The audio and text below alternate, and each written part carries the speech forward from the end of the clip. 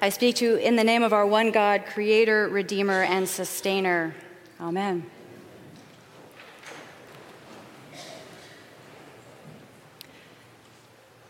Jack Crowley is a brother at the Society of St. James the Evangelist, a group of Episcopal monks in Cambridge, Massachusetts, and he tells his healing story in a recent issue of the monastery's publication.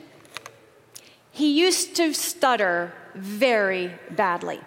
He recalls a moment in math class in third grade when the teacher asked the children to give their answers to the homework questions out loud. She was going around the room systematically, so Jack figured out which answer he would have to give.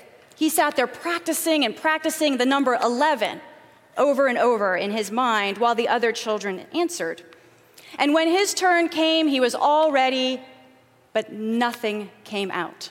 He froze completely. He had no answer to give. After a long pause, he walked up to his teacher and showed her his piece of paper with the number 11 circled, which she said out loud with ease. He sat back down in humiliation while the class stared at him in confusion, and some amusement. Now, Jack began speech therapy around that time, and he only did it during the school year, and it helped some. But it was in the summers, when he read the Bible out loud, that he began to heal. He used to pick up one of his family's Bibles, and he said he felt safer just holding it, having it in his hands. When he started reading the Bible out loud, he would pretend that he was reading to Jesus. He pretended he was reading to Jesus. He imagined Jesus sitting right there on the tree stump with him or on the front porch. Jesus was sitting there listening intently in those moments. And Jack would get into a good rhythm when he imagined he was reading to Jesus, reading out of the Bible. He would get into a good rhythm and his stutter would be completely gone. He felt confident and capable. He felt seen and heard. He felt free. And it was in those intimate summer evenings with Jesus that Jack began to heal from the humiliation and belittlement of others and the self-doubt that plagued him. And eventually his stutter lessened over time, and today he says you'd never guess that he'd ever had one. Our gospel story today is also a healing story. In this story, a woman has been crippled by a bent spine for 18 years. She cannot look up at the sky. She can't look you in the eye. She can see only the ground before her. Now, this is not one of those healing stories when Jesus asks, "What can I do for you?" Rather, he initiates the healing. He speaks to her first. It's also not one of those healing stories where friends and family bring her to Jesus for healing. Again, it's Jesus who notices her first and calls her over. It's like she and her community have gotten so used to her physical ailment that they and she can no longer see her as one to be healed. But Jesus knows she can and will be healed. Now, when Jesus initiates the healing, he doesn't use just his voice. We know he can heal on command. That happens in other miracles. Here he does two things. He says, "You are set free from your ailment," and he lays his hands on her, which is the moment that she stands up straight and begins to praise God. The laying on of hands is important because it's a sign of intimacy with Jesus. Even more, it reminds the crowd that this woman, who would have been otherwise shunned, is a full member of the community. It reminds everyone that Jesus is more powerful than that evil spirit that is binding her. She is set free, the text says, unbound and liberated physically and spiritually, and with this touch, also socially. Like Jack, it is through this intimate experience with Jesus that she finds true healing. But not everyone is pleased about the healing of this woman.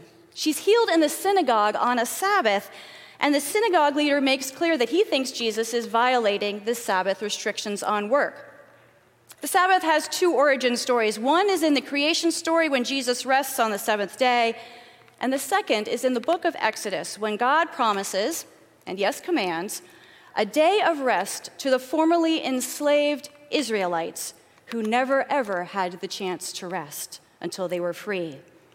This second story of Sabbath is at the heart of God's covenant with the Israelites, and the synagogue leader seeks to uphold the Israelite side of the bargain and to honor God on the Sabbath by adhering to the rules.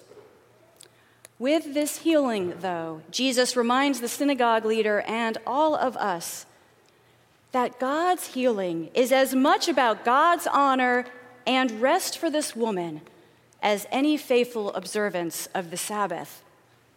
Likewise, God's healing is as much about freedom from bondage as the covenant with God that the Israelites first established God first established the Sabbath work restrictions. Notice how this story never tells us why this woman is in the synagogue. To pray, to worship God, to ask for alms from passersby. Whatever the reason, she has intentionally put herself in this sacred space on this day. She is in a sacred space where Jews went to meet God in worship, and indeed, God in Jesus shows up to her in person in that day. Today, you sit here in this sacred space, in this sanctuary. I've heard countless stories from you about how this is a healing place for you. You come to St. Bees and find something in the worship that touches you, something that begins your healing process, whether it's the music or the Eucharist or the voices of prayer all around you. You have told me that God heals here. Maybe you are weary from the world. Maybe you are healing from a hard relationship, an upsetting church experience, a physical ailment, or a crisis of faith. In all cases, you have found intimacy with Jesus here in this sacred space. Like the woman in the gospel, you may not know you need to be healed and set free from what ails you. Yet Jesus knows you can and will be healed, and it can happen here. And like the woman and like Jack, your relationship with Jesus is strengthened because of the struggle, and then eventually from the freedom from the struggle. What also makes St. Bees a sacred space is that we are in community together as followers of Jesus. And this is where the physical touch comes into play. Jesus reaches out to the woman to heal her isolation from the crowd and to show her and others that indeed she is one of them. And we have this opportunity in our service to reach out to others here. It's at the peace when we shake hands or give a hug. And while COVID stopped this for a moment, its importance cannot be overstated. By shaking hands with one another, you are saying to each other, you belong here. We belong here. And there is healing power in these very brief acts of intimacy.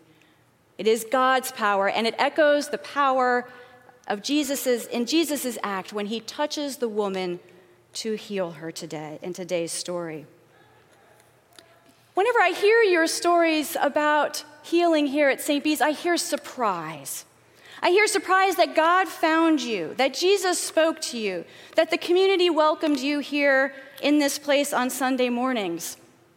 But why? Why the surprise? Because you came to this sacred place. You put yourself in God's presence in our worship.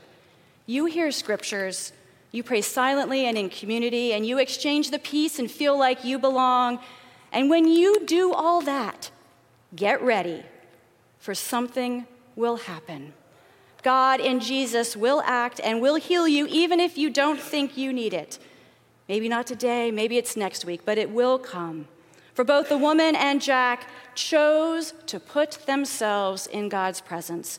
She chose to be in the synagogue, and he chose to read scripture with Jesus sitting by him. If the woman had stayed home on the Sabbath, we'd have a different story. Likewise, if you'd stayed home instead of coming to St. Bees on your Sabbath, you too would have a different story. Now, observing a full Sabbath is hard, and some days even getting yourself to St. Bees is hard, and I get that.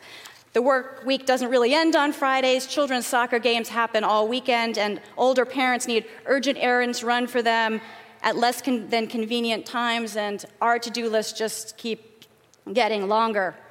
I know, trust me, I do. But as we return from our summer vacations to our regular routines, I encourage you to be intentional. I encourage you to choose to be in God's presence on Sundays at St. Bees, to choose to come here on your Sabbath for Sabbath rest and to honor God, and to choose to open yourself up to the possibility of God's healing power to come to you in the presence of Christ and one another here in this sacred space. For one day, God in Christ will act, and you will finally know that you are free.